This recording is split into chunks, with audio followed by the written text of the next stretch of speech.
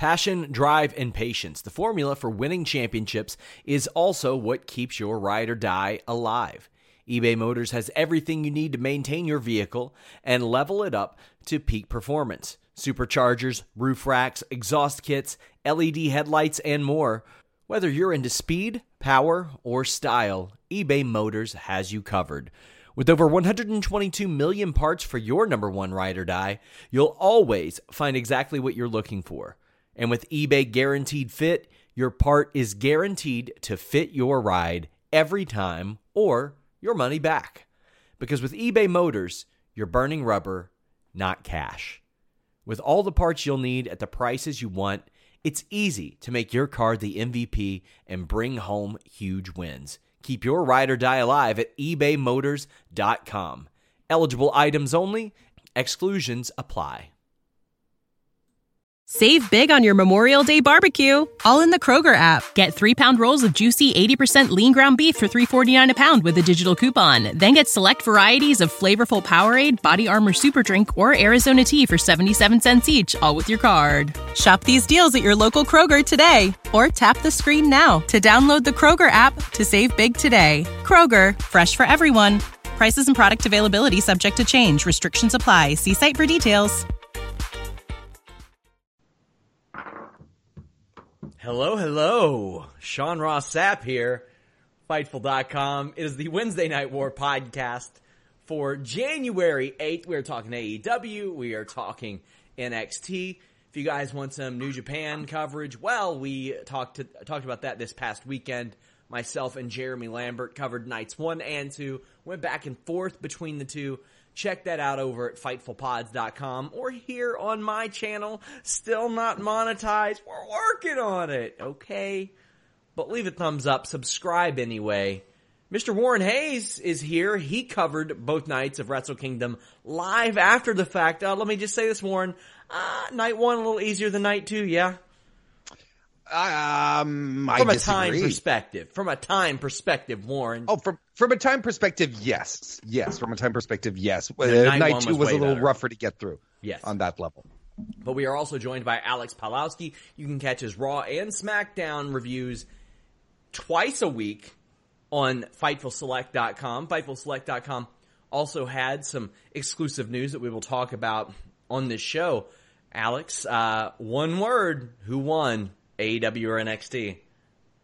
NXT. Yeah, I agree. NXT won. In fact, I would say AEW had one of its worst showings.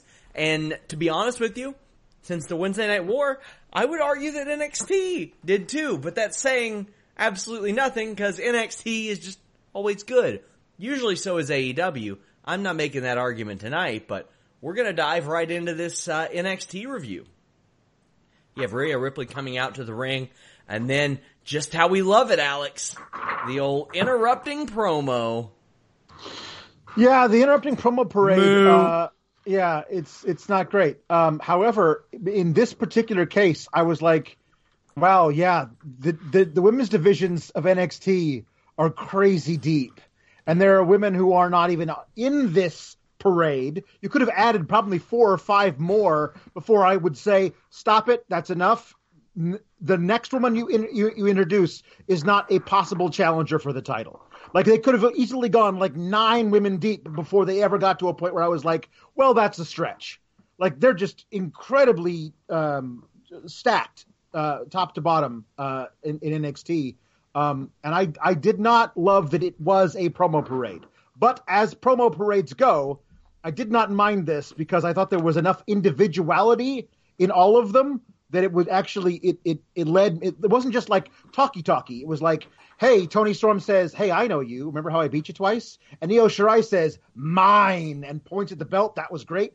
And Kaylee Ray comes out. She does her thing. I love her Scottish accent. I think that's great. It was very thick. There's no way. Yeah. You are not going to beat me on Sunday. But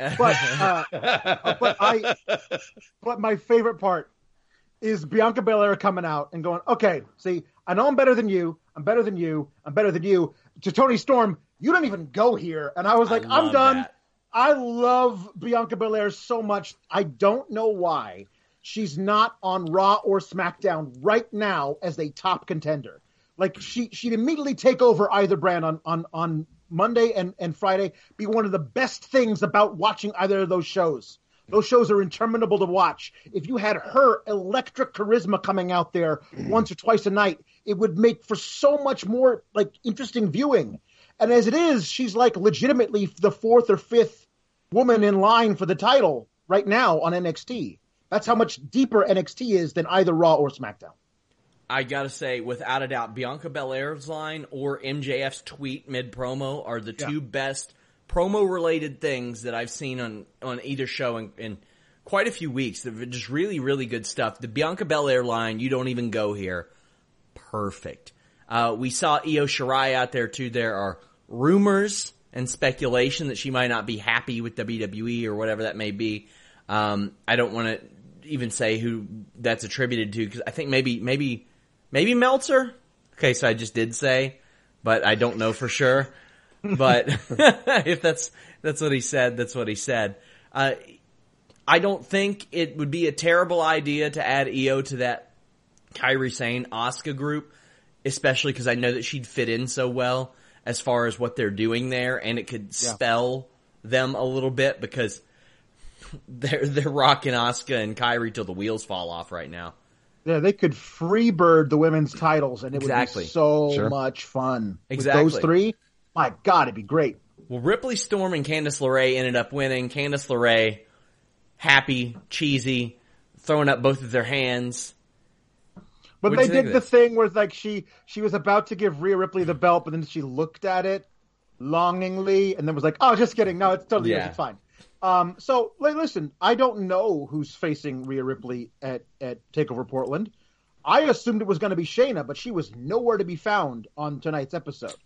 So heard some stuff. Yeah. Well, I wouldn't be surprised if the stuff that you heard. But to me, not having her like mention anything. Usually, if they lose the title, they get like a cursory like "I'm leaving the company" rematch. Mm-hmm. But we haven't seen hide nor hair of that, so I'm not sure.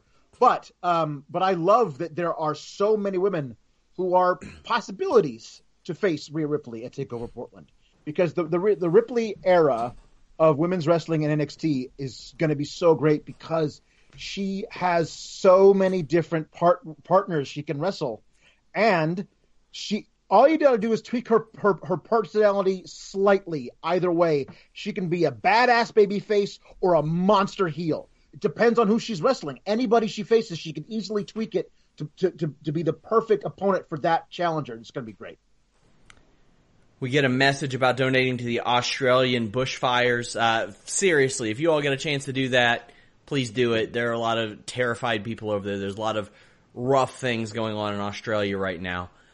We also see a video package narrated by Tommaso Ciampa where he talks about reclaiming the NXT Championship match. We still don't know what's up with NXT in the Royal Rumble. We have been given no indication. If he is in the Royal Rumble, I think there's a solid chance he wins it. I have a bit of a non-update coming to Fightful Select this week about WrestleMania in that regard. I'll just say it's wide open right now. It is wide open, and there's a lot of wrestlers that are very happy about it being wide open, and you'll kind of hear why in that update. Subscribe to FightfulSelect.com.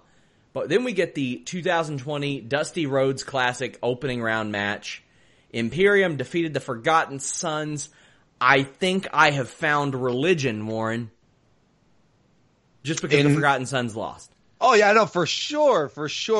Imperium are fantastic. You know, Marcel Bartel is legitimately one of the most underappreciated talents that WWE has swooped up. He was fantastic in WXW, and he hasn't, you know, they tried him out with the single stuff a little bit on NXT, I think, last year, before pairing him with Aichner and then the Imperium stuff, and he's really found his footing. And he's actually the mouthpiece of the group as well, because he can cut a promo. Aichner is, I mean, I've watched him since when I was doing the NXT UK stuff for Select. He's grown so much into a credible, like, tough guy, like a badass, Whereas, geez, he was in the Cruiserweight Classic just a couple of years ago. He's put on the beef. He looks good at what he does. He's in a great position. Look, I mean, Forgotten Sons is what it is. But Imperium, man, they're heads above. This is fantastic. It's the right team won. Yeah. Yes, and I will also say it's the best straight up tag match I've ever seen Forgotten Sons wrestle. Like they've been really good in like multi-team matches where they don't have to actually carry their load throughout the whole thing. I thought they were good in the ladder match, the Street Profits one, but I don't love them as an act. But this match, I thought this was super fun. Like there were no like extended babyface in peril spots. There was nothing like that. It was all just straight up. You hit me as hard as you can. I'll hit you as hard as I can back. Let's do that for 7 minutes. And I was like, can all of the first round matches be this? Ingredients are there. Spoiler alert. No, they can't. But I did love this match a lot. You're right. The right team won. But I thought the Forgotten Sons, especially Cutler now with the freshly shorn hair, it looks a little different. It allows you to immediately identify if it's him or Blake in the ring, which is nice. But yeah, I thought this was a lot of fun for what it was. I thought it was going to be a total dud of an opening round match, but Forgotten Sons got to say like they did a sprint, and that was a lot of fun. We talked about mouthpieces. You know who I'd have as Pete Dunne's mouthpiece if I could? Larry the Cable Guy, so he could say, Peter Dunne. Let's fucking go! I'm a genius. They're going to take this idea, that done plenty of them. Hey, what did we see this week? A male manager for a female wrestler? Saw it. What did we see? Brand split clarity. When you see Larry the Cable Guy on NXT TV saying, Peter Dunne, you're welcome. You're welcome. FightfulSelect.com. Please subscribe. Instead, Matt Riddle is interviewed backstage about teaming up with Pete Dunne. Not much there, but then we see Austin Theory defeating Joaquin Wilde. Now, Joaquin Wilde is the former DJZ. He's an outstanding wrestler, but he is such a curious signing for WWE because based on what we know of him, it's very much like when they signed Gunner. It's very much like when they signed Dexter Lumis. It's like, okay, we've seen what they have on a national TV basis for years in TNA wrestling. And it doesn't seem like something that will break out under the WWE umbrella. But it's like at the same time, if that guy were wrestling in NWA, if that guy were wrestling in MLW, I feel like he would stand out a little bit more. Now granted, he would not get near the attention, but he would be a bigger fish in that smaller pond. But that being said, Austin Theory is really awesome. He's really impressive. Joaquin Wilde is very good. He was a really good opponent to have here, Alex. It's just, Joaquin's been battling, I think he had an eye surgery this year, or an orbital surgery this year, and he ended up getting beaten. So it doesn't look like anything's in the cards for him right now, but Austin Theory winning this, obviously the right move. Yeah, I mean, Joaquin Wilde came to the ring looking like the third member of Daft Punk, and it was just really weird that it was like he has to like really bend his head down to get in through the ropes, and like, had to hold really it. Weird. Had to hold it too. Had to hold it in place so it wouldn't fall off his head, which was a really great design of your headgear to walk to the ring if you can't get into the ring while wearing it. Max Moon never had to hang on to his headgear. Goddamn right he didn't. Yeah, I think Austin Theory, like, he's 22 years old. So, like, you figure out, like, he's chiseled out of granite. Like, it does feel like somebody, like plugged a little, like, something into Vince McMahon's id and says, design what a wrestler looks like. And he's like, pal, yeah. And that's what it came out with. I thought the match was fine. Let's establish Austin Theory as a thing throughout the first half of 2020. Maybe by the end of the year, he's getting title shots, like, or maybe even earlier, depending on how I want to push him. But I think it's kind of interesting to like ease him into this. I liked his match versus Roderick Strong on Christmas Day. I will say we skipped right over the fact that Matt Riddle and Pete Dunne have a tag team name. It's the Broserweights. No. Right away, I'm sold. It's Peter Dunne, but yeah, the Broserweights. Yeah, sure. Broserweights is great. Sure. I'll say this. I'm glad Matt Riddle's doing something. It does seem like his profile decreased a little bit and his mystique decreased a little bit over the past 3 months. And I don't think they needed to do that to get Killian Dane over, quite frankly. I also feel like this is a prime team to have problems in the tournament and then get into a one-on-one feud. Sure. In which case, Peter Dunne versus Matt Riddle, you can give me that a few times. I'd like to watch that. Yeah, get her done indeed. Damian Priest is getting dressed backstage with the assistance of 2 young women. This is read straight from Ryan Cook's description of the event. So, I'm focusing on AEW a little bit, and some of this catches me off guard. I will say this: it is an accurate description. Amazing. See, this guys is why I have Alex focus on one show, Warren focus on one, and I try to take in both of them. Sometimes I miss something. Oh boy. Another opening round match. Undisputed Era's Bobby Fish and Kyle O'Reilly are going to defeat Gallus, who it may come as a surprise, but they are from the NXT UK brand. They are white. They do have beards. I know, it's completely unlike anything you'll see in European wrestling today or ever. Alex, how'd you feel about this one? Didn't love it. Like, UE is my jam. Like, I love watching Fish and O'Reilly work. Like, they're always undersized. They always find ways of chopping down bigger dudes. Their selling is always fantastic. All this stuff. Gallus is not my bag, baby. Like, they've never been at all. And it's just a weird thing. Like, I don't know what it would take for them to be my bag, baby, but it's not this. It's not this match. They're a bag. It didn't work out at all. They're a bag. And like the thing about it is, like, I feel like they are the NXT UK tag champs. That would not be my choice. I don't think they should be at this point. But you have to protect them in some way. They've got a title match on Saturday or whenever it is. So you have to protect them. But I don't feel like UE should need a well-placed Enziguri from Adam Cole to put these guys away. Like, have a match. It's just a weird deal. The thing with Gallus is Wolfgang he's a good big man, right? A good big man.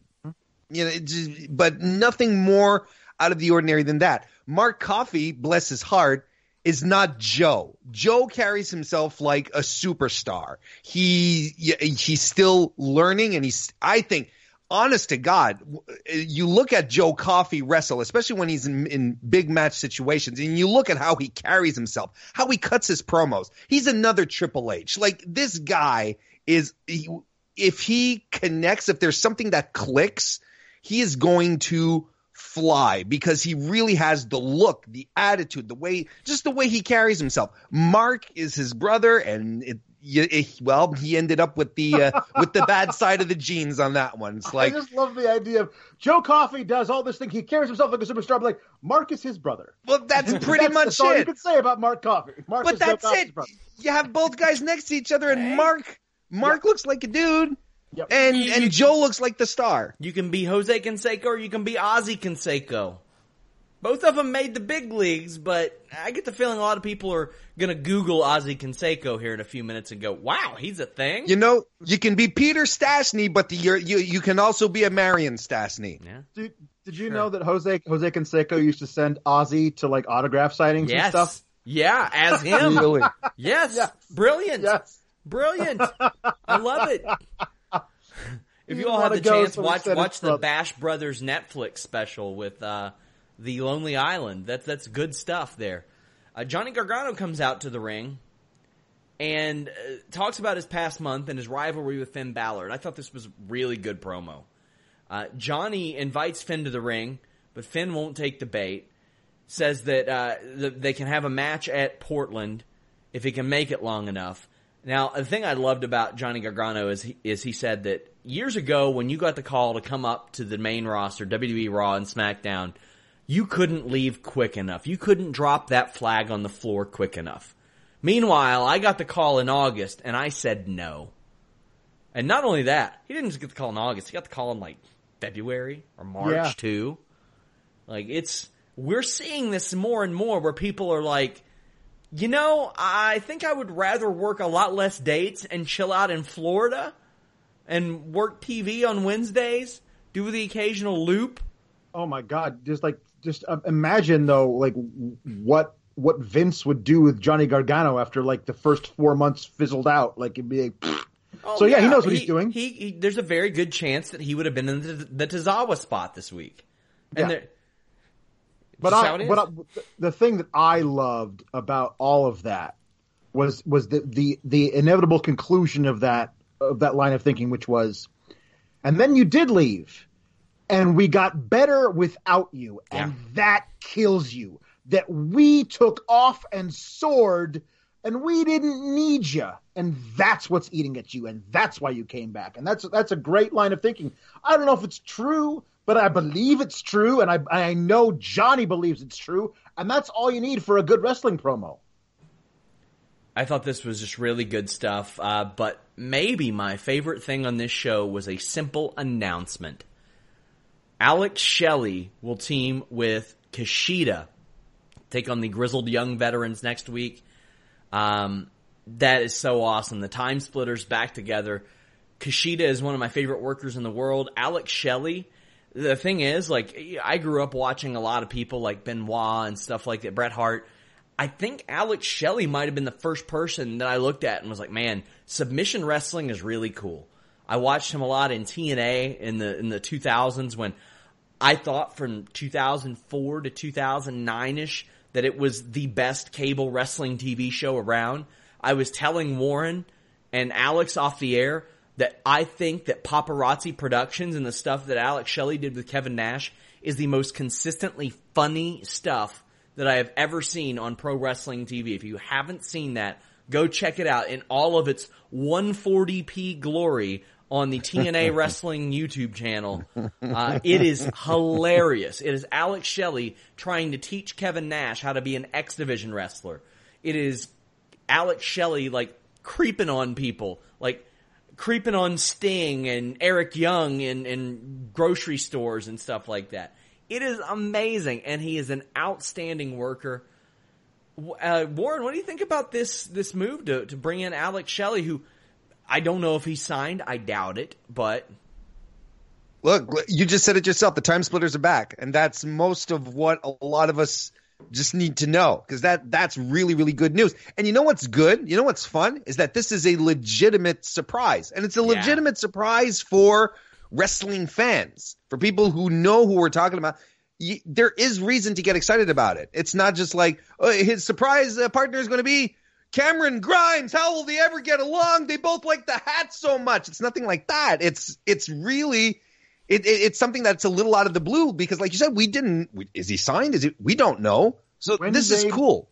When they made the announcement in the arena, you could hear shocked screams from people. Yeah. Like they could not believe it was happening. Like that's a big deal. Like that's one of those things, like that's a true surprise. Because again, like when they announced it, I was like, I had to like go back and look, like, did they sign him and I missed that? Like, was I not paying attention that day when the news broke? Oh, okay. So this is like out of the blue. Now I'm not as familiar with the Time Splitters oeuvre because I wasn't watching a lot of like out of the country stuff when they were working in New Japan at that time. I was like watching the pay-per-views and that's it. Like it was a rough time like at night for me when I was working and I was acting. You have rehearsals all night, so I was kind of like, maybe YouTube a thing from Raw here or there. But when I started working with Fightful, that was all gone, and so I wasn't paying attention to that, whatever. But I'm like, I know what a big deal it is that the Time Splitters are back together, and they're in NXT, at least for this tournament. Now, the best thing about it is if they win their first match, which they should. They should. They get O'Reilly and Fish in the second round. So here's the thing. Like, one of my favorite matches of all time is Battle of the Super Juniors, there you go. Kushida and Kyle O'Reilly. Yep. Oh boy. I had been out of the gym for probably a solid year after that, and I watched that match and I was like, I'm gonna go wrestle today. I was like, I'm gonna go learn some chain stuff today. That's how, it's so good. They've got such natural chemistry. It didn't seem like they even called anything, like, before the match. It seemed like it was all on the fly and natural, and they've just got that unspoken chemistry. And I can't wait to see how Alex Shelley and Bobby Fish play into that as well in NXT. Warren, this is... I mean, I think you guys are selling the grizzled young veterans a little short. Piss off, mate. But look, I'll at least say this. Because I do agree. I mean, it would be such a waste to just have it just peter out. Only, yep. Oh my God. But I do have to underscore the work of Zach Gibson, who alongside Marcel Bartel is one of the unsung heroes of NXT UK.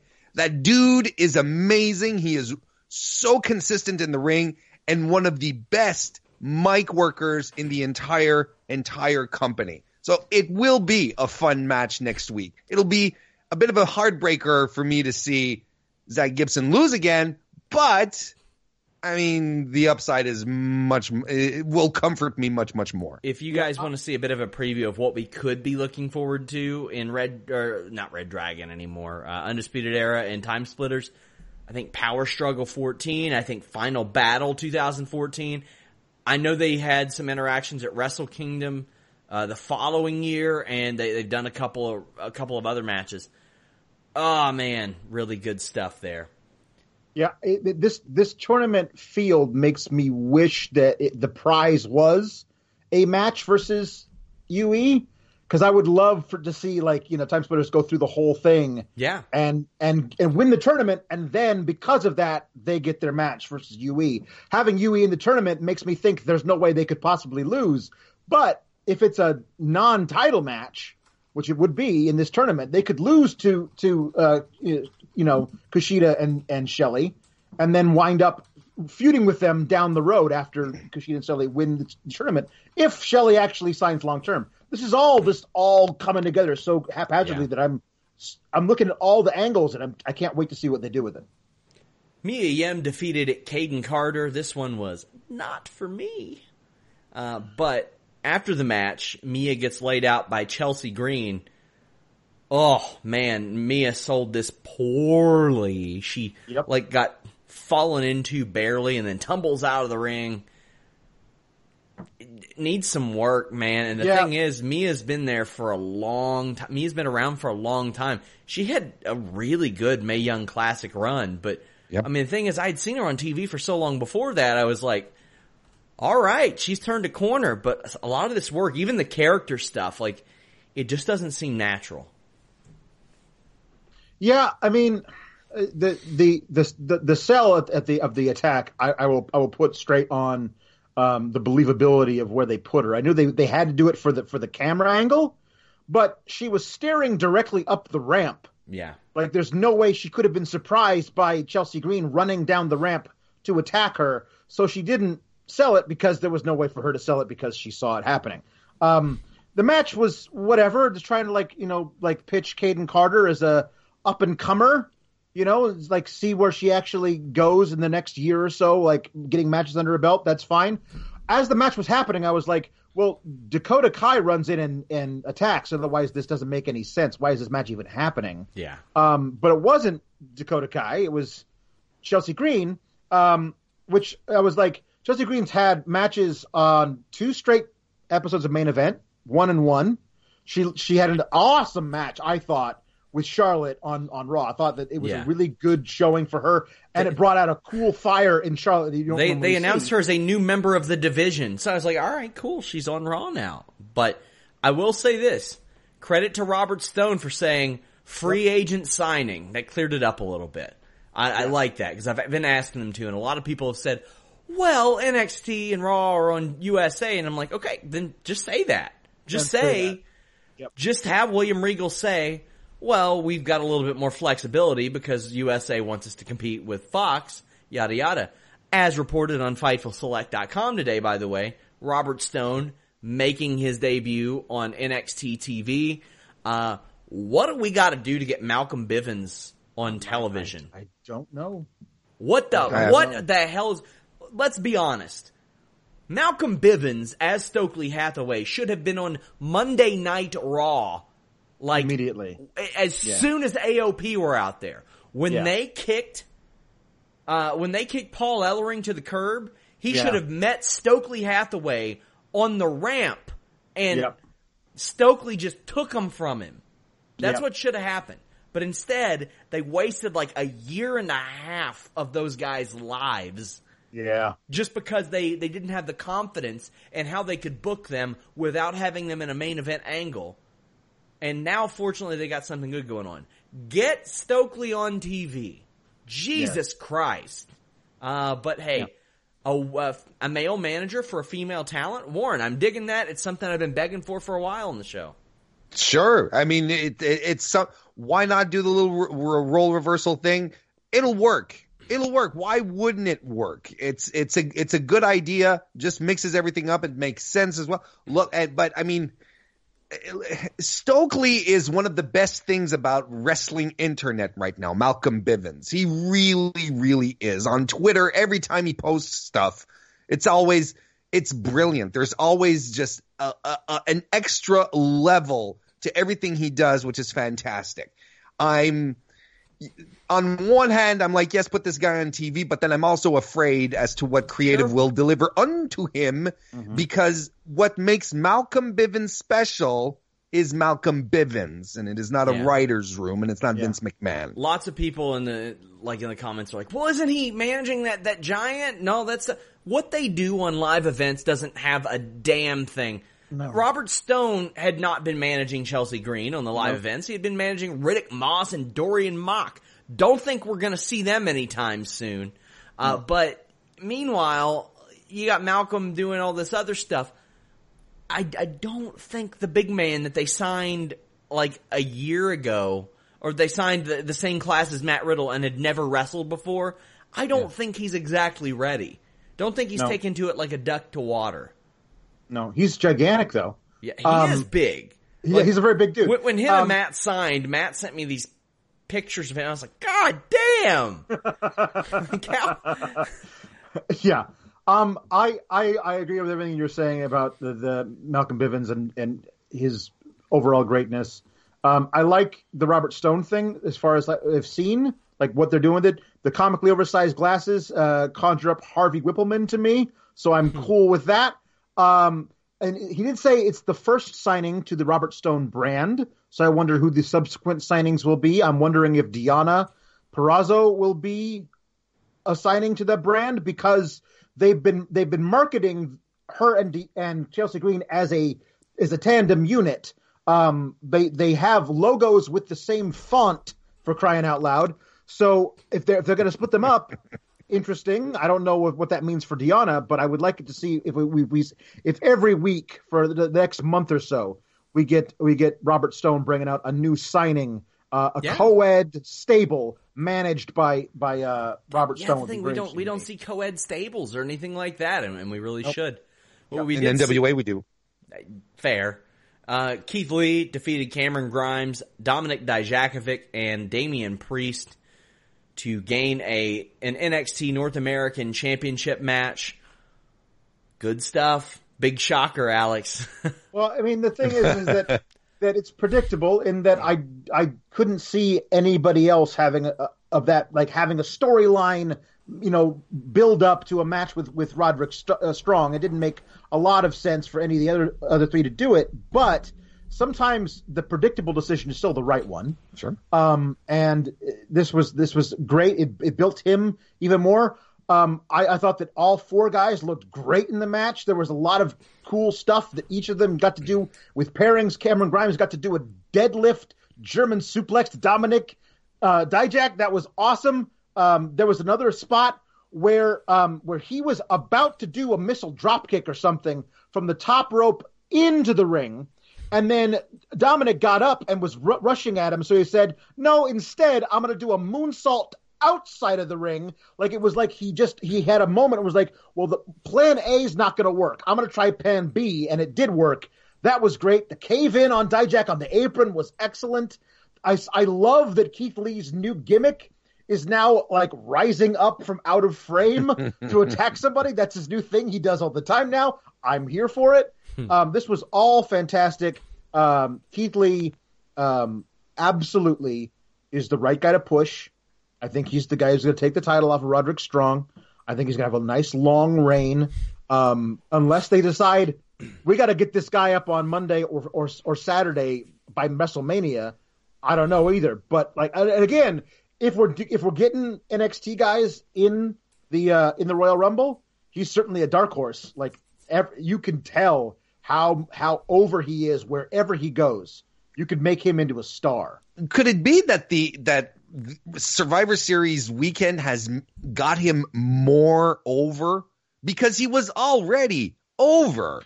But the reactions he was getting tonight, they were tremendous. Yeah. It was huge stuff. Of course, I just popped on over from AEW tonight. I was maybe starving for some excitement, but you know, it was really astounding to me just how loud the reactions he was getting. Good for him and good for Keith Lee. If Survivor Series weekend and facing off with Roman Reigns at the end of the Survivor Series match that they had, if that helped boost him in the eyes of fans everywhere, good, because by God, that guy is amazing.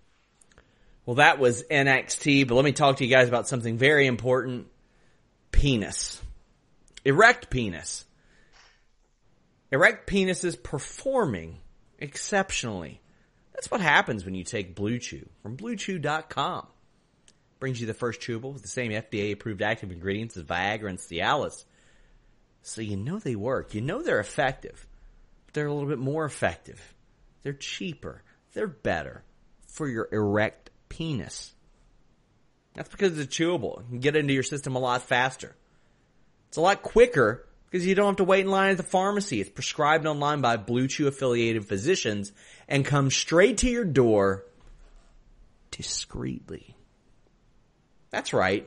You can get an erect penis, and you can get it rather discreetly. BlueChew.com. By using that code FIGHTFUL, you get your first shipment for free. Just pay $5 shipping. That's it. It's good stuff. You don't have to have a problem with erectile dysfunction in order to take Blue Chew. Although it will get your penis erect. It will. That's the long and the short of it. Hopefully the long of it, but if it's the short of it too, you know what? Blue Chew's performance will... Say goodbye to your credit card rewards. Greedy corporate mega stores, led by Walmart and Target, are pushing for a law in Congress to take away your hard-earned cash back and travel points to line their pockets. The Durbin-Marshall credit card bill would enact harmful credit card routing mandates that would end credit card rewards as we know it. If you love your credit card rewards, tell your lawmakers, hands off my rewards. Tell them to oppose the Durbin-Marshall credit card bill. This is the story of the one. As head of maintenance at a concert hall, he knows the show must always go on. That's why he works behind the scenes, ensuring every light is working, the HVAC is humming, and his facility shines. With Grainger's supplies and solutions for every challenge he faces, plus 24/7 customer support, his venue never misses a beat. Call quickgrainger.com or just stop by. Grainger, for the ones who get it done. Give you that confidence you need to make you perform. What are you laughing at, Warren? No, it feels so very didactic tonight. The read, it's like I don't know what that means, and I think you know that I don't know what that means, and I'm going to take it as an insult. If you want to die with that dick, take BlueChew.com. Code FIGHTFUL. So from now on, we're not going to say things like that because I'm going to take it as disrespect. Much like I took this episode of AEW, which was not good. And can we preface this real quick, Sean? Because I feel we need to. Sure. Last week, AEW had arguably its best episode so far. Yeah. And we were excited about it. And we love wrestling. You and I, Sean, and Alex as well. And we want companies to do well. And we really do. And we appreciate it. And we are not afraid to come out and say when things are good and it's objective and we try to be as fair as possible. But it's not going to be possible tonight. It really isn't. And honestly, I like AEW because I want it to succeed, because I think what they do is important. Yes. But tonight was not it. And this is a path that they have to quickly jump off of. And it boggles my mind how quickly they pivoted back to this after coming back after the New Year's break with something so exceptional, something where you're like, yes, let's keep going down this road. I dig this. That they flip over to this, and I'm just confused. I'm really, really confused, and I'm disappointed. I feel like a disappointed dad, which is strange. Well, tonight was a night where established tag teams got beat by like part-time tag teams. Kenny Omega and Hangman Page defeated Private Party. There are a lot of questions about Hangman Page and what's going on with him and all that. What did you think about this match, Warren? I thought it was off. I really, really thought the match was off. And, taking the time to look at it, and, I even tweeted it out just to make sure it wasn't just me or the frame rate was really slow on my end. I found Private Party just weren't there tonight. I thought that their movesets weren't connecting properly. I thought Mark Quinn was slow. He had one exchange where he was fighting off Omega and Page at once, and he was just turning around. He was doing he was Awesome Kong for a second there. I was not impressed. I thought Page and Omega's offense had some spark to it, but I thought Private Party, and this is odd because they're usually quite explosive and really, really good. But I thought they dragged the match down. I didn't think it was all that great. They did not look TV ready for one of the first times that I've seen them. Backstage, Pac is shown attacking Michael Nakazawa before demanding that Kenny Omega give him a rubber match. At this point, Nakazawa should just stay home. Just it's not stay as if they're home, booking dude. him. Or lock the door or something. Just stay around with people. Have people constantly with you. Never alone. Never alone. Always witnesses. They got to do a BTE skit where Michael Nakazawa is like the stereotypical horror movie idiot, where it's like, don't go in the room. Do not go up the stairs. Pac is there. And he does. Or I was also thinking they should do the thing like in a Ferris Bueller or something, where he puts a bunch of basketballs in the bed and then puts the covers over them, and Pac comes in and starts beating up the bed. Oh, damn it! Where are you? So Brandy Rhodes joins commentary for the next match, which, quite frankly, I think had the greatest finish in wrestling history. Everything associated with this was great, and I will sing the praises of this as much as I can, as often as I can, and it doesn't have anything to do with the fact that Brandy Rhodes might be cutting my hair for a charitable cause and that I think that bad things could happen to me. It has nothing to do with the fact that Awesome Kong carries a knife around. Nothing at all to do with that. I loved all this. Warren, did you love it as much as I did? No. Sean, Shut up. I'm sorry, Sean. I'm sorry. I have no player in this game here. No, but seriously, all this was a disappointment. The match was a disappointment. The finish was a disappointment. The angle was miserable. Legitimately, not just saying this, Brandy's commentary was probably the best thing about this. She's good as a character in that regard, but this wasn't good. Rio doesn't need to be champ. The finish sucked. Oh, it was so bad. There were so many shenanigans during this match. That's one of the main problems, is that the match didn't have time to really stretch its legs.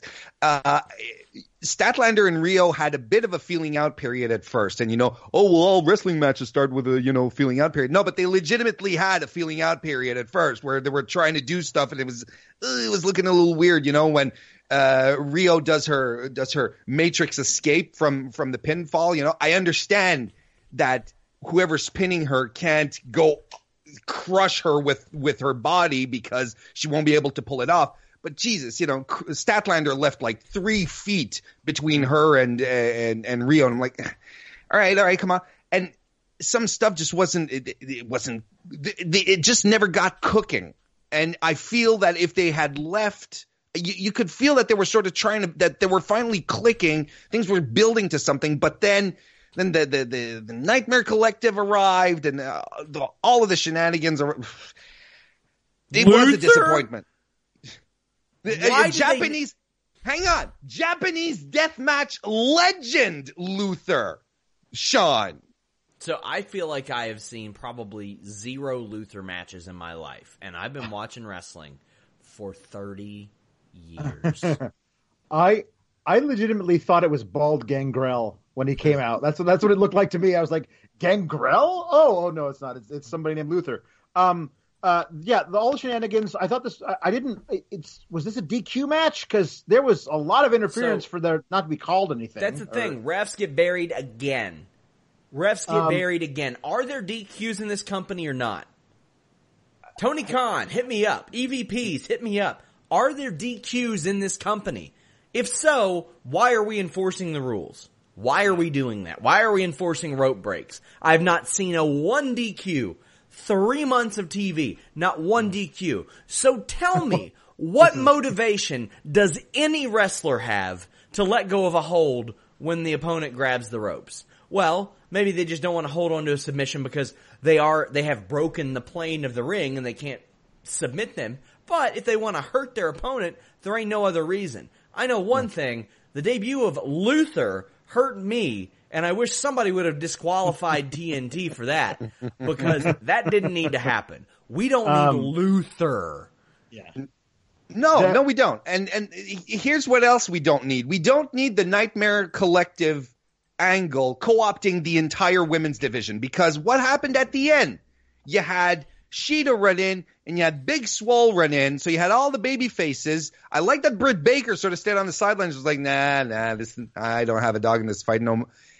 There's no reason for this angle to co-opt the entire women's division. There just isn't. And because what is the end game here? What is the end game? A match with Awesome Kong, 40 years old, banged up, that is not even close to being who she used to be? A match with Brandy? A match with Mel? What is the end game to the Nightmare Collective? It's not working, and even if you try to think about it long term, it's not. It doesn't make sense. They had an exciting prospect of a match here tonight. Now, are all the baby faces? Are they all going to align again with each other to fight off the nasty Nightmare Collective? Does that mean that we're not going to get a world title match at some point between, or in the next few months, between Chris Statlander and Sheeta, because they have to fight off the baddies? Tonight sort of exasperated me, because now it feels like it's the blanket thing over the entire women's division, a women's division that had actually started building some goodwill, that we started to get behind. It was like, yeah, there's stuff happening. Finally, they've got some great signings. They got some great women, but then this and the Luther stuff, I've checked out. Luther made it so much worse too. That's the thing. Yeah. Like, I would have thought that it was a bad finish, but I wouldn't have thought it was in the early runnings to be one of the worst finishes of 2020 if the Luther thing wasn't there. Like, it was so out of place. Yeah, him pointing to the paint on his forehead over and over again was really weird. Like, I've got a dot on my forehead. Look at it. Look at the dot. Here's the other thing. Japanese deathmatch legend, whatever. Why are you bringing in deathmatch guys again into AEW when you have a deathmatch guy who hasn't even bled once? He hasn't even bled on TV once. I don't understand what they're doing. So here's the thing. Like, I don't have a problem with the Nightmare Collective doing the Nightmare Collective thing. I wish they wouldn't do the Straight Edge Society straight rip. Hey, cut their hair off. That's it. Take a lock of their hair. Say that's how you get in. That's how you prove it. Whatever.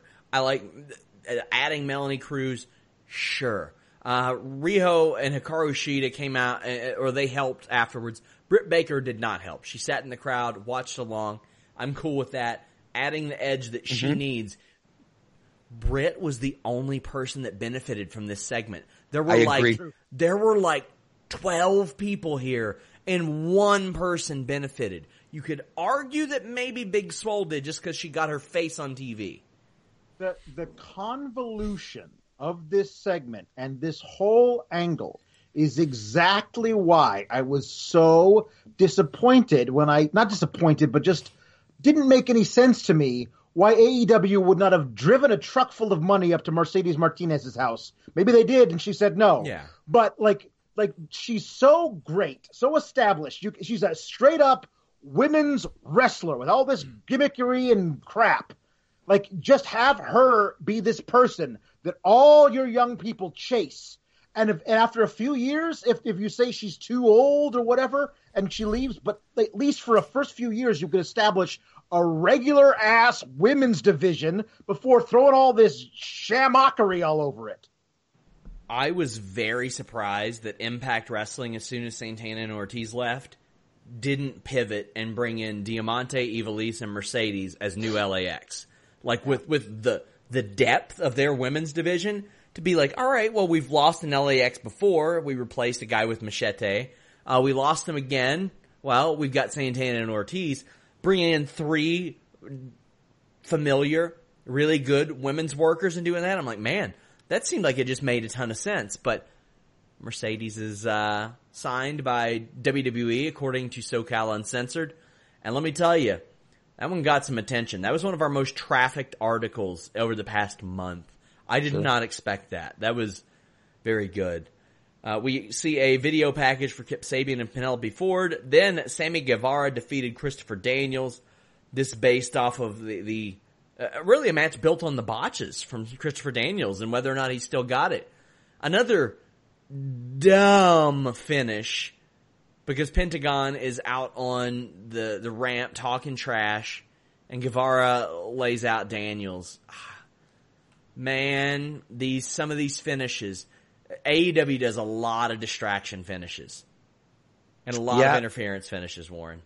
Yeah. And when commentary is putting over the fact that Christopher Daniels is, he's this veteran and, especially, when Evil Uno, when he came out, I don't want to jump the gun too much, but when he came out and did his promo talking about, how, Daniels' fingerprints are all over pro wrestling and his influence and so on and so forth. If he loses a match because he gets distracted because the dude is up on the ramp talking, I'm like, you haven't learned much. Those are some pretty big fingerprints. That happens all the time. Yes. Maybe he was the one who started it, and everybody else has been following suit. My biggest thing with the Dark Order, aside from the fat guy in the besides the fact that they suck. Yeah, but I mean, like, aside from that specific thing, that I don't understand why I'm supposed to be listening to this dude in the mask with the buttoned all the way up to the collar and the sport coat and the weird fitting khakis. I don't know why. Their tough guy is named Stu. Stu is not a tough guy's name. Like, the actual dude named Stu had to change his name to the much cooler and tougher sounding name of Wade in order to actually get over as a tough guy. Tell me any time you saw Tommy Pickles' dad get his ass kicked. Tell me one time. You didn't. Well, Chucky Fenster never messed with him. In my head canon, he was getting his ass kicked every day off camera. So damn, man. So that did happen. Whatever. It's setting up SCU and Dark Order, but it's so generic. It's such a generic setup. Is it setting up them? Is it setting up them in Dark Order? Is it setting up the Young Bucks in Dark Order? Like, everybody just wants to fight the Dark Order, but the Dark Order is just there to, like, say, join us, here's a mask, and have the mask thrown back at them. Yeah. Yay. If I were to be presented with the problem of the Dark Order, I would have them wrestle jobbers. I would have them crush dudes, and then at the end of the match, pull up the dudes and say, we beat you tonight. If you don't want us to beat you again, if you want to be able to beat other people, wear these masks. And then you see the formation of the creeps. Then you start to understand why there's half a dozen weirdos hanging around them all the time. I would have taken more time with, what's her name, Silver and whatever. I would have taken more time and not just focus it on BTE. They did it in like 2 weeks on TV. Yeah, exactly. Whoa. In one episode, and like 2 episodes of BTE. I would have taken a little more time to draft these guys. I would establish the fact that they are dominant because I don't understand why SCU, outside of the beating from last 3 weeks ago, outside of that beating, I don't know why the Bucks and SCU want to go after him that much. There's no reason to it. And I've said it once, and I'll say it again. It breaks my heart because the Dark Order, formerly known as Super Smash Bros., are really, really good. Stu Grayson has the potential to be a breakout star in AEW. They're being booked too haphazardly for them to really get over and use their strengths to their advantage. It wouldn't take much, I don't think, but they have to establish them as credible threats. And right now it's just like, oh, it's these guys again, as opposed to them being really restrained. And why would Stu Grayson jump back into the ring to fight off 4 guys? Dumb. Why did he do that? Now, he jumped into the ring and said, 4, I like these odds. No, Stu. No, you don't. Reynolds and Silver lost to, like, I think Inner Circle and Best Friends in October, Jurassic Express in December. They should have lost to every single team on the roster. Private Party, Lucha Brothers, Young Bucks, Cody and Dustin. Should have happened. Every single team on the roster should have beaten them and gotten a win, a quick win, to really establish that these guys were losers that needed something. They needed a change. Instead, we got BTE, which honestly, not everybody watches, and less people seem to watch. I see less buzz about it now than before AEW TV, because quite frankly, there's more AEW content on. Not as many people are watching AEW Dark either. And some of these stories have to be put forth on Dynamite. You can't assume that everybody is watching everything with all the content that we see, and I just feel like they didn't do a good job conveying that. They are doing a good job, I think, conveying that Arn Anderson is helping turn around Cody's career. He and Dustin Rhodes beat the Lucha Brothers. I thought this was fine. You all know how I feel about Pentagon's work. On the other hand, I think Dustin Rhodes gives whatever effort Pentagon isn't giving, Dustin Rhodes gives like 2 or 3 times as much. Mm-hmm. I don't have a problem with Cody and Dustin winning, but Pentagon and Phoenix losing seems a little off unless they're going to go somewhere with that, because you got Pentagon trying to fight Christopher Daniels, but he just lost, and it's hard for me to be interested in watching 2 losers fight, Warren. It's been a while since the Lucha Bros actually pulled off a big deciding win.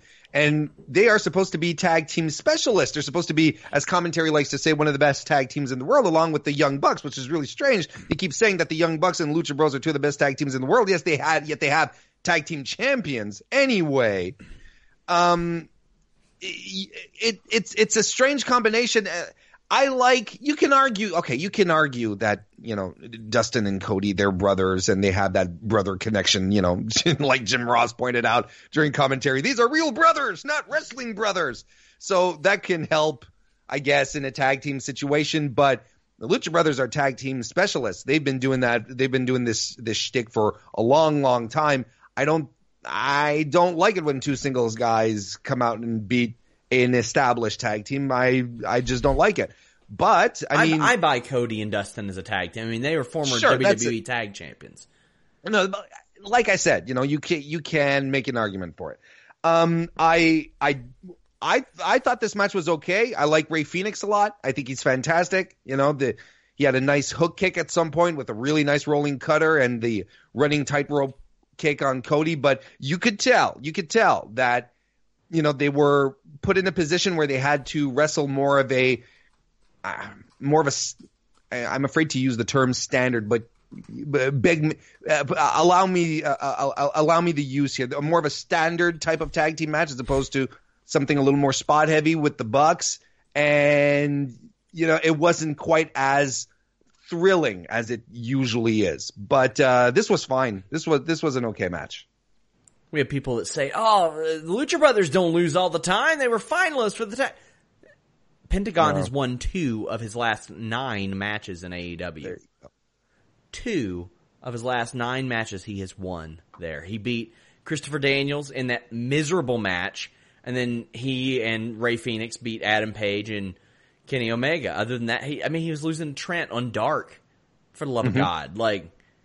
He isn't winning a lot. This ain't Lucha Underground Season 1 Pentagon we're talking about here. After the match, Tony Schiavone interviews Cody and Arn Anderson. They say that they will get back to Schiavone about the match, but MJF comes out to the ring with Wardlow and calls out Cody. Now, Cody's absence is very curious in multiple spots here. He calls Cody a coward, says that Cody is afraid to face him, calls him a little bitch, and DDP comes out. 60-something-year-old DDP. Looking like he has eaten 0 of the gluten. Looks in great shape. And he cuts a promo, and it is kind of hilarious that MJF tweeted from the ring, "Will this old guy ever shut the hell up?" Was that fantastic? That was great. We see the Butcher and the Blade, and then there's a big brawl that breaks out. And Dustin's out there. Hang on. There's a big brawl that breaks out. It's DDP who fights off the Butcher and the Blade all by himself. Yep.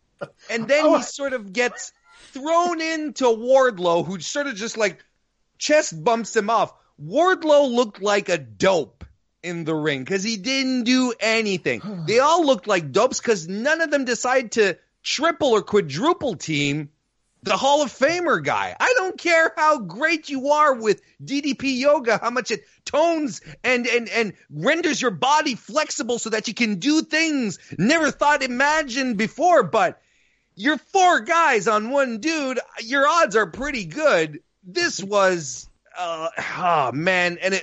And I didn't care for DDP's promo either. If you told me 30 years later that DDP would be on TNT, I was like, come on, that's enough. That was ridiculous. I was MJF tonight. I really, really was.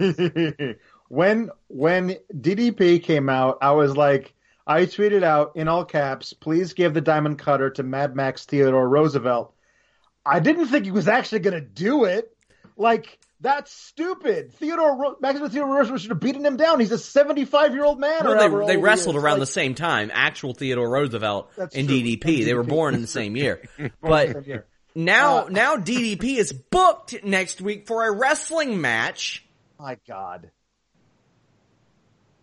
Jesus. Of all the things AEW shouldn't steal from WWE, putting over old timers over your current roster is top on my list. Well, do not do that. There seems to be a trend with this, right? And I don't want to necessarily start.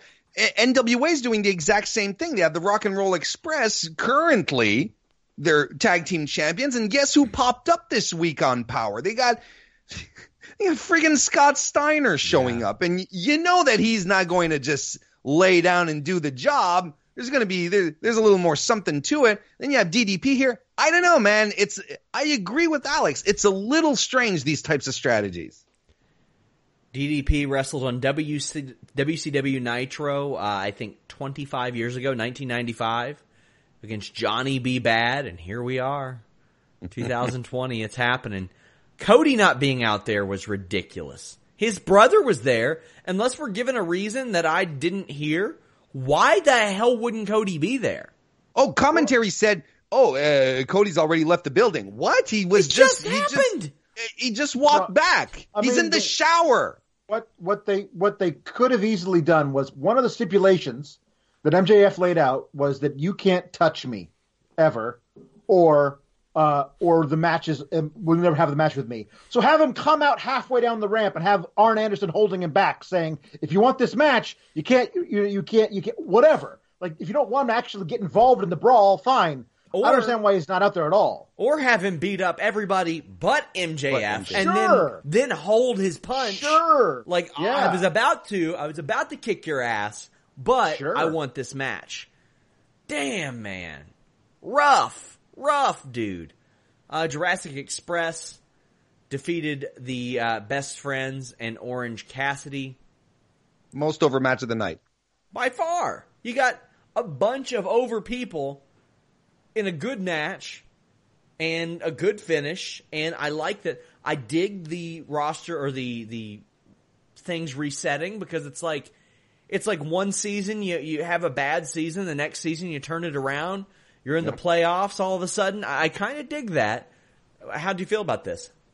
I look, Marco Stunt getting the hometown crowd reaction was fantastic. Orange Cassidy continues being over. I like Chucky T working on his pre-APA Bradshaw cosplay tonight. I thought that was pretty good. Look, Jungle Boy looked really, really good. I thought that Luchasaurus's kicks a couple of them were a little soft. Towards hamstring, man. Personally, I was shocked to see him back so early. Yeah, so I think he just has to be careful and maybe transfer a bit of his offense. But look, I mean, this had it hit all the right notes, and it was such a refreshing match. They should have put this right after Statlander and Rio, knowing what kind of cluster it was going to be. That would have just lifted everyone's spirits. It was a shame that we got it so far down the card, but when it did happen, it did feel good to be able to be happy about something. And I mean, the thing is, Luchasaurus didn't take that much time off with his injury. Like, he just didn't. And if it was, it was rumored that it was like a torn hamstring or something. He wrestled every single month after that, even though he had a little bit of time off here and there. That ain't good, man. If you dealt with any type of hamstring injury, that's rough. So I hope it's not still bothering him. Well, main event segment, it's Chris Jericho throwing a bit of a party for Jon Moxley making his decision for the Inner Circle. And Jon Moxley accepts the invitation to the Inner Circle. I thought that the finish of this was one of the better things on the show, even though you saw it coming from a mile away. Predictable ain't bad if it's just good. And this was good. He was like, I can't be bought, so I'm joining Inner Circle. Yeah, exactly. And he celebrated with him before cracking a little bit of the bubbly over Chris Jericho's head. And he hits some gnarly paradigm shift Death Riders, whatever the hell you want to call them. Yep. Sammy Guevara took an awesome one. This ruled, guys. Alex, I see you eager to talk about this. Yeah, no, I thought, here's the thing. The predictable thing was he was going to say no. So when he came out and he said, I didn't come here for the money. I came here to run roughshod over professional wrestling, and the way to do that is the Inner Circle. And I was like, so when's he going to say just kidding? Yeah. And as the thing went on, I was like, still waiting for the other shoe to drop, and it didn't, and it didn't, and it didn't, until I was like, holy crap, are they really going with this? And that's when Moxley was like, hey, Chris, by the way, I was just kidding. I was I'm going to join the Inner Circle. And just the look on Jericho's face was like, oh, damn. Because he knew he was holding the bottle, and he knew everything was going to happen, but he was powerless to stop it. I thought this was all perfect. Like Jon Moxley, especially the way you said it. I was just kidding. Like, it was just perfect line reading. Loved it. I would have popped it like Moxley had said, I know this weekend you tried to run into me so that we could talk about it, but I was purposefully avoiding you. I had kind of just a little something like that. They mentioned Wrestle Kingdom in the promo too. Yeah, they did. Yes, that's right. To me, I like the ending, but the main event segment here was indicative of the entire show. It was just mistimed. The show clearly finished early, and they had a little too much time to kill because the whole segment It felt like they restarted the party 3 times to get to the angle. And it started getting awkward to me. I was like, they all ran out right. of champagne to squirt all over the place. Exactly. It's like, they were trying real hard to get the carbonation going. It was getting kind of weird at some point in the ring, if you know what I mean. But the thing is if you want to get your carbonation going, visit BlueChew.com, code FIGHTFUL. Shoot everywhere. Give her Sean and I are going on the road with our act soon. Yes. But that's the main problem I had with the angle at the end. It's they were clearly killing some time, and everything just felt awkward. I look. Don't get me wrong. The cracking the bottle across Chris Jericho's skull is a great visual. I like Sammy Guevara's shtick with the signs. During the commercials, it's real good. It's real good. I think it's fantastic. He has to keep that. That and the Jericho walking around backstage thing are the only 2 things that have kept my attention on any picture-in-picture commercial of late. Like, over the past year, probably. Those 2 things. Because you don't have to guess what's going on. You can see what's going on. It's awesome. Being fed. Yep. Absolutely. But this is good. I mean, it was inevitable that this was going to be the outcome. That's the main event that's going to happen at Revolution. It's something we want to see. So I'm all for it, but I just felt, my God, it closed the show in such a way that it just made complete sense in the entire context of tonight's Dynamite. Tonight's Dynamite felt like a WWE show for all the wrong reasons. It finishes with a main event angle that sort of dragged on. They tried some weird angles that didn't connect. The in-ring wrestling wasn't there. The matches were a little short and a lot of meaningless stuff happening. It was just real drab tonight. That was NXT. That was AEW. Guys, I know a lot of you are always asking me do more features for non-AEW, non-WWE stuff. I have a big one dropping in the morning. A guy named Chris Michaels. Maybe you've heard of him. Maybe you haven't. It's pretty wild, the story, how I even came to know him personally. But he's done spots on TV for WCW, for WWF, for TNA. He did one for Impact last year, main eventing a Twitch show with John Morrison. He coached at the Performance Center earlier this year. And there's an interesting bit to that story at the end of it. It is a 7,000-word long form. I've got a full video interview dropping in the morning. I really want you guys to check this out. He's had a lot of ups, a lot of downs. Man detached his retina and then came back and wrestled. Like, it's kind of impressive. He's been so close to having, like, the shot. And if you see the guy, you would say, yeah, I could see him fitting right into 2002, 2003 TNA. And he was almost there. He tells you why that didn't happen. He tells you about the feedback he got from his WWF spots, from TNA, from a lot of places. He was brought into OVW by Jim Cornette to help mold guys like Shelton Benjamin, Randy Orton, and Brock Lesnar, to help them get better in the ring. His story is pretty great, and you'll hear a little bit more about him even after that interview. But it's a very cool connection that we were able to make and do this interview. Check it out. It drops 11 a.m. Eastern Thursday morning. I'm doing a lot more independent wrestling interviews as well. So make sure you guys check that out. But Warren, what do you got going on this week? Well, I'll be back on Friday for the post SmackDown recap with Sean right here on Sean's channel. Otherwise, I have my own show tomorrow evening that I record live 9 p.m. Eastern on youtube.com/Mr. Warren Hayes. A lot of you subscribing. Thank you for that. So come join me for that. It's going to be real exciting. Going to be talking about Wrestle Kingdom. We're going to be talking about this tonight. I'm looking forward to it. Alex, you will be back on Fightful this weekend at some time doing Sour Graps. You covered Raw this past week as well. Yes, twice a week, every week.